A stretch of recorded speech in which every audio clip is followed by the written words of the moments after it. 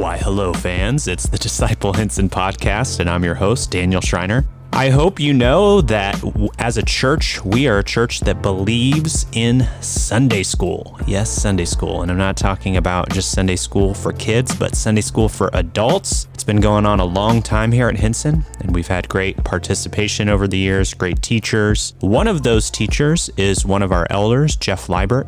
Jeff spearheads some of the content of one of our adult classes, and I wanted to talk to Jeff a little bit about his reflections after 13 or so Sundays on the topic of unity in diversity. Hope you enjoy and are helped.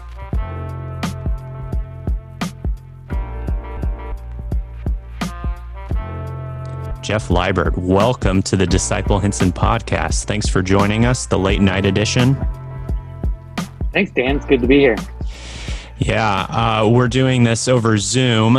Unfortunately, we're not face to face, so we have that kind of added barrier. This is Sunday night, the 13th of September. Is that the right date? 13th. So it's really smoky everywhere. We thought it'd be best just with schedules to do this over Zoom. So, Jeff, I can see you, but the listeners can't. You have a good-looking beard, by the way. I like to call it my COVID beard. I'm going to keep growing it till COVID's gone. Okay, I was afraid you were going to say like COVID grows on the beard. Oh, I hope not. Yeah, I think it looks very clean to me. But Jeff, why don't you? I think most of the people probably listening to this podcast would know you, but why don't you introduce yourself? Remind us, who are you? Well, Dan, let's see. So first of all, I've been at Hinson my whole life. Go back, I'm third generation. My mom was born at the church, and my mom and dad are still there. I've got a brother and sister-in-law, and their families are still members at Hinson. About 15 years ago, I met my wife, Mary, at Hinson in the singles group. Since getting married, we have 3 kids, 13, 11, and 8. And just as of 6 months ago I became an elder at Hinson. It's been a great privilege to be serving. Although I miss being able to see people, I still have the opportunity to serve the congregation as an elder. And Jeff, what do you do for a living? CPA. So in just 2 days, we've got taxes due for corporations and businesses. And in 1 more month, get your taxes done if you haven't done it already. So you're a busy man these days. I am. Thank Not you. complaining, though. It's good to have a job in these days. Amen. One of the things you do too, Jeff, is you provide some leadership to one of our adult Sunday school classes. The Bereans used to be the Mariners, right? Is that correct? Yeah, there's a couple classes that came together. Okay. So I came up with a new name, the Bereans. The Bereans, okay. So one of the classes that you kind of helped organize, found teachers, as well as taught yourself, was this class that began back in March, right? And continued after kind of a pandemic hiatus and then continued over Zoom. And it was a class on unity and diversity. Am I getting my facts straight? That's right. Okay. Yeah. So, I mean, talk a little bit about the evolution of this class, because, you know, you guys started it way back prior to COVID and then picked it back up. When did we pick it back up again? Over Zoom? Do you remember? End of June. Okay. So this has been so crazy last few months. Was that post George Floyd's death? Post George Floyd, right in the heat of the biggest demonstrations downtown. Okay. So, but it was just in God's providence that we were talking about this, because this was something that was planned before, even, before all the kind of the racial tension flared up in earnest, in our streets, particularly in Portland, well, and all over the world, really. We're talking about this class. We're talking about this topic. So do you feel like that changed the nature of the content of the class or the discussion, or did you kind of go forward with the biblical content, with the kind of table of contents that you had planned? Like, how did you see the class evolve? So for me personally, it changed immensely. When we first scheduled the class, it was going to be a 2-part class, actually. Half of it on unity and diversity and half on neighboring. And I saw it as these two pieces, unity and diversity in the church. And then how are we going to take that out to the neighborhood? And then when we reconfigured on Zoom, it really, for me, came together as, well, unity and diversity is in the church, and it's so clearly outside the church. As we look at George Floyd, we look at the riots, as we look at approaches to COVID, to just so many different things right now, you can't be a Christian in the world and not see unity and diversity as a hot topic. So for me, it just became something that we had to talk about, what it looks like in the church and outside the church. Yeah, exactly. So everyone's talking about these topics these days, but this class was called Unity in Diversity. So not unity and diversity, but unity in diversity. Is that possible to have unity and diversity? Why do we put these two things together? So a lot of the research, a lot of the manuscripts, the different work that I had to work with to develop some of the class, it always had it separated, unity and diversity. And I kept thinking, how can you have both? How can you have unity and anything? It seems like everything has to fit inside of unity. So as I just thought through what it looked like for me as a teacher, I wanted our people to not see diversity as something that you impose on unity and that you have to work in, that is contradictory. I wanted them to see how God's plan was that he would create one, and that one church would be so diverse. So just, to me, it just felt like it all came together. I'm just curious, Jeff, you've been at Hinson a long time.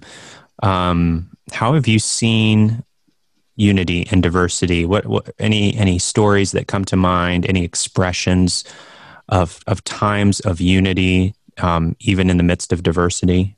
And what did the diversity and unity look like? Yeah, great question. I'll start with an example of where I felt like there was some diversity, and without naming names. I feel like there was. I remember a time when our church was really flourishing and growing, and yet what we saw was different groups. We saw a group of people that felt like the old timers, and a group of people that felt like the young, fresh, young blood, and that was great to be a growing church. But when things weren't quite as easy, when things weren't quite going on the straight path, you kind of felt that the diversity pulled those groups apart. And so that was hard to watch when you see a church growing, but not growing together. And if I look now over these last 10 years, I'll pick a maybe kind of an odd example for anybody who's not been in our auditorium. We used to have a bright picture of a white Jesus. And being somebody who grew up in the church, that's just what I was used to seeing every Sunday morning. So when the idea of it being taken away was floated, I thought, well, how do you take away the centerpiece of your church? And yet I can't think of a single person who's ever complained when the bright light Jesus was taken away. Probably a better example is just a few years ago, we had women begin praying during our church services, which is great to see publicly, which is great to see the diversity on the platform. I'm sure they were praying before. Yes. Thank you, Dan. Women were praying publicly in our main church service. And it was great to see the diversity. And this had been done before at Hinson, but it felt like it had been a little while. And so, and again, I as an individual had a fear, what might people think? And yet what I heard was encouragement. What I heard was young and old congregation excited to see diversity, to see different people using their skills for the church, for the edification of the body. Those are great examples, Jeff. I'm glad you brought those out. Specific. It made you talking about those examples, and as I think back, even just in the short time compared to you that I've been here at Hinson, I would often explain to my friends that it felt like we had two churches simultaneously. We kind of had this old Hinson that had been here, that predated Michael. Let's just say that predated Michael. And then we had a new Hinson, a new group of people that were mainly younger who had come post Michael. And you kind of had these two congregations with two different, maybe philosophies of ministry or two different ways of doing things, different personalities, and you just had this, a natural break. You had one group that had been together for a long time, that were proud to be Mariners and Falathians and Sojourners, and then you had this new crew coming up. So I wondered, as a pastor, we have some diversity here. I mean, that was just one expression. How is this church going to be unified? How is this church going to be one? And you gave a couple of good examples of how you've seen the church come together. What would you attribute to the church coming together in the midst of? I mean, that was just one example of diversity that was kind of obvious to people who had been around for a while. How was the church able to be unified? Because I think it's not like we've arrived, but how would you say that we've seen growth? Like, why, how? Yeah, it's a great question. And I was trying to think about that. One answer seems like maybe a bit of a pat answer, and that's discipleship. What does it look like for a church member to grow and love another church member? And one of the things that I've loved about my time being here, and actually in our Sunday school classes are a great example of this. We don't have Sunday school classes that say, okay, we want to put all the 60-year-olds together and we want to put all the 20-year-olds together. And it looks the same in our small groups. We don't try and base them on age or anything that would isolate people. We've tried to encourage people to disciple young, old, people in different stages of life and different nationalities. We've really tried to encourage that in our discipleship. And then I've seen that in a couple ways. I've seen that we have I'm thinking of a couple of elders right now off the top of my head who probably roughly in their 60s. And I'm amazed at how often they talk about having talked to a 20-year-old single or a 30-year-old single. I think of PK, who was a recent intern, who comes in and he's reaching out to older members of the church in his 20s, and it's just he's Asian American, and he's Asian American. So yeah. And so we're seeing this encouragement not to isolate, not to be homogenous, but to love the body because they're the body of Christ, because they're brothers and sisters, not because they're like you, not because they entertain you, not because they provide what you need. So. Yeah, that's really helpful. Let's kind of backtrack a little bit. Where do we see the scriptures talk about unity in the church? What are some key texts that you think of as you thought about this class? You're like, I mean, is it taught in scripture for the church to be unified? So I'll look at two different types of texts. So the first class I taught, which I had the privilege of teaching in March, and then when we came back post-COVID or in the midst of COVID and post-George Floyd, taught again. It's just, I looked at where do we see diversity and unity and diversity throughout Scripture. And you just see it where you look at the beginning of Genesis and you see out of Adam, God makes Eve, and they become one, yet they're separate. And then we look at Abraham, who is going to be the father of many nations. Well, and if you look into the New Testament, you see that we're all unified together. Is that one nation of those who have faith in Christ? Well, we all know that those many nations who are now one, we don't all look the same. We're not all identical. Yet we're all one nation under God, one nation of believers. And then if you get to the very end of Scripture, and one of I think one of the greatest, maybe the greatest picture of what it will look like to be a unified people, Revelation, you see the vast multitude from every nation, tribe, people, and language, which no one could number. And they're standing before the throne, and they're praising the Lord. And you just see this idea throughout Scripture of the many people as one nation, as one people with God. But then we also can see it more specifically in Paul's writings, and I'll be a bit brief. But if you look at Ephesians 4:4, there's one body and one Spirit, just as you were called to one hope, that you're calling one Lord, one faith, one baptism, one God and Father of all, who's above all and through all and in all. So just the idea that we're all one, the unity of being one people, but we're also diverse.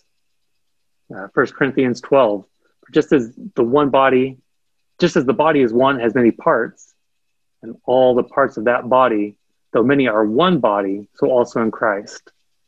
And it goes on to talk about the foot and the eye, and we just see that we all are a different part of the body, yet it's one body. So there's just some of the passages where you can kind of see this idea of being one, but being many. Yeah, those are helpful passages to point to, and I like the little biblical theology that you trace from Genesis to Revelation. That was good. So, one of the things I was thinking of, I so often when we talk about these topics, I think we do divorce it from Scripture, which is why I'm glad you took the time to kind of walk us through some of those texts. I just think from my own experience, like obviously the world celebrates diversity. We have, diversity training in our workplaces. You're commended by having people from different ethnicities be a part of your organization. That's something that's pursued across especially maybe here in our country. I don't know. And then unity is celebrated as well. I've been a part of different kind of parachurch or just different churches getting together, trying to be like, yeah, we're all one, we're together, we're going to pray together, and we're all one. But is it hard? Is it hard to achieve in a church, maybe like Hinson? Is it hard to achieve unity in the midst of so much diversity? You've already named a couple, examples of diversity, whether it be you've been at Hinson a long time, or you're newer, or your age, or your marital status, or your ethnicity, or your socioeconomic status. Like those would be some examples, even though there'd be many more of diversity. But and you said we would pursue it through discipleship. But how do we achieve, would you say, like a biblical unity in those terms, in those biblical terms? Like what would a biblical unity look like? That was a long-winded question, but do you see what I'm getting at? Yeah. It'd be fine to just say no. I have time to know what you're talking about. It just sounded like you rambled for a while. So as a church, I think we're always, when we come into a church, we're always asking ourselves the question, what do we want from this church? And so as Christians, we're thinking just like the world. We're thinking, what do I want? What do I want from my marriage, from my children, and from my church? And so when we come into the church, if we're thinking what we want is to look like the world, we want unity like the world, we want to do diversity training, we want to do all those things. I think that although the world may be right in what it wants, the motivation isn't through Christ. The motivation isn't in something that will hold and be eternal. And I think the church is going to have that same problem. If we just want to have diversity because it looks good, it's going to fall pretty flat eventually. But when we base our diversity on wanting to be a picture of God's kingdom, and what we base that on is all having the same hope, then it's still going to be hard because we're a broken people. But there's one thing that will bind us that is eternal, and that's Christ. And so I think that's what we have to look for. We have to build ourselves around the hope of Christ and not around the end goal of diversity or the end goal of unity. We have to base those in the what holds us together.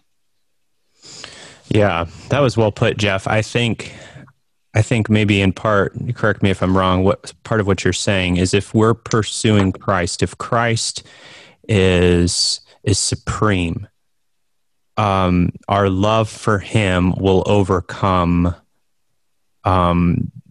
barriers, and we will not pursue unity for unity's sake or pursue diversity for diversity's sake, but we will. I mean, it's hard to think of a way to say it without it sounding cliche or trite, but pursue unity and diversity for Christ's sake, because Christ, his prayer in John 17, he prays that we would be one, and we know when we are in him, we are one as brothers and sisters, and our mutual love for him and for one another overcomes, like I said, those barriers. Is that kind of what you're getting at? Yeah, definitely. Yeah. It's so different when we're trying to look at wanting our brothers and sisters to have that same view of God and that same view of the eternal goal. And I think we just keep it. And I was just thinking of, I mean, I love my neighbors, but when they look for unity and diversity in this world, that's fine until it challenges their own wealth or their own education. But the unity and diversity that we're looking for, there's no end to the number of people that Christ wants to have with him. He wants all of us he wants all people who believe in him to share in the eternal salvation. So that unity is something that we can be seeking out and encouraging.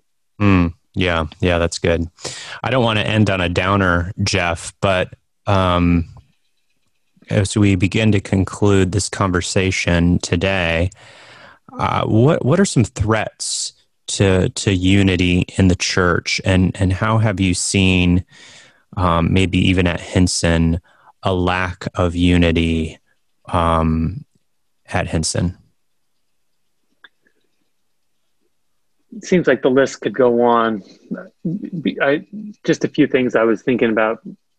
Pride, for me, would sort of kind of encompass maybe the whole list. Just the idea of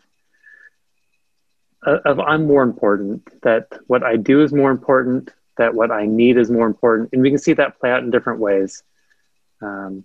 Righteousness, where I do things more godly than others, and so therefore my way should be the way that we do things. Consumerism, we need to have the music that fits my lifestyle. We need to have a small group that fits my lifestyle. It's just an approach of selfishness that we want to be served in the church instead of being the ones who are doing the serving.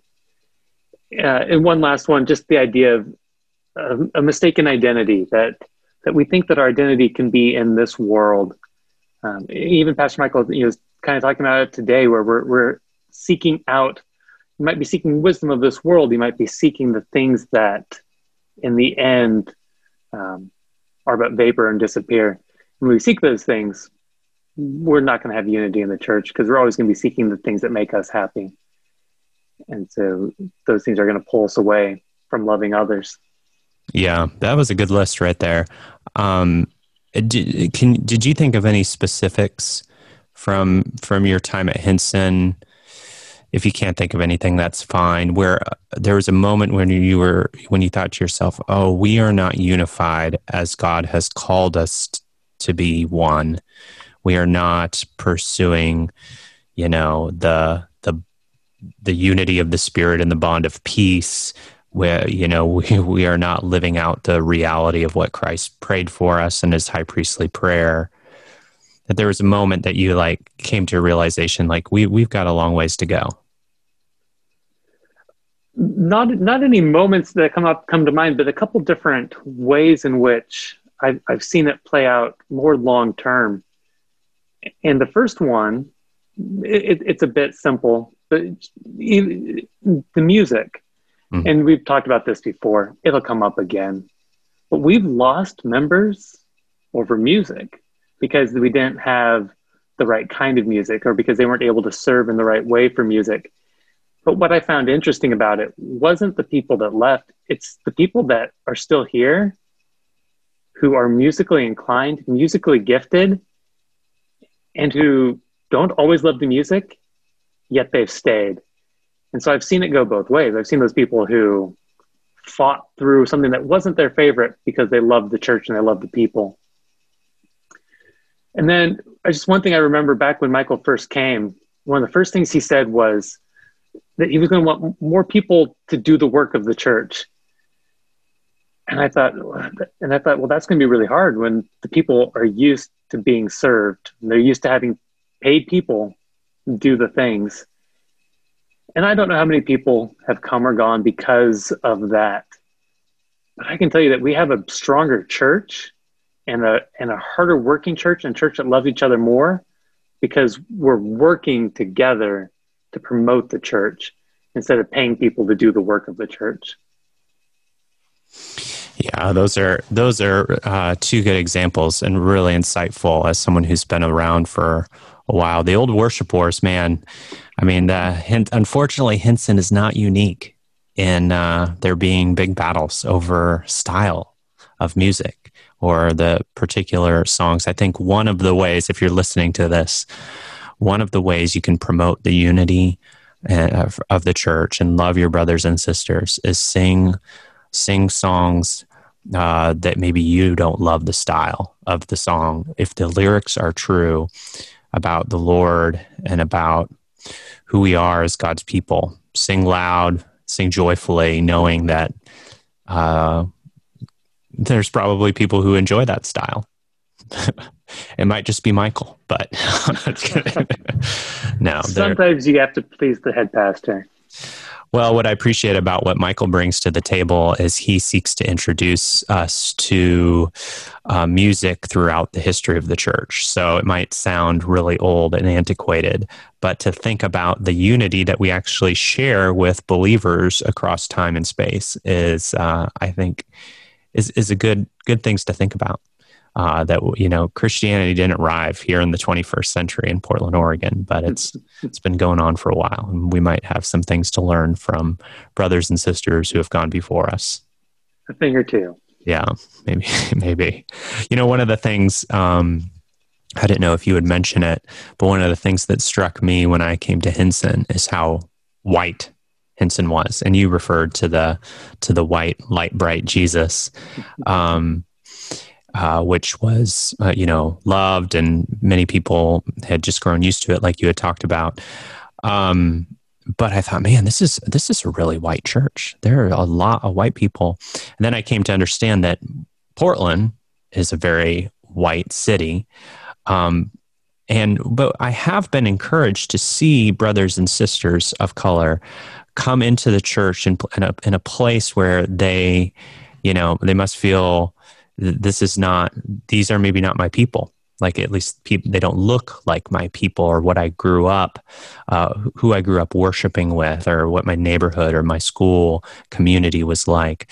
But these people love Jesus, and I'm going to love them and love Jesus with them, and to see a growth, a diversity in different ethnicities and backgrounds. So, I mean, whether no matter the color of the skin, has been encouraging to me, but certainly that can be a barrier. It is, I think it's always easier to be with people who are like you. The more like check boxes that you have of commonality, the easier it is going to pursue a so-called unity.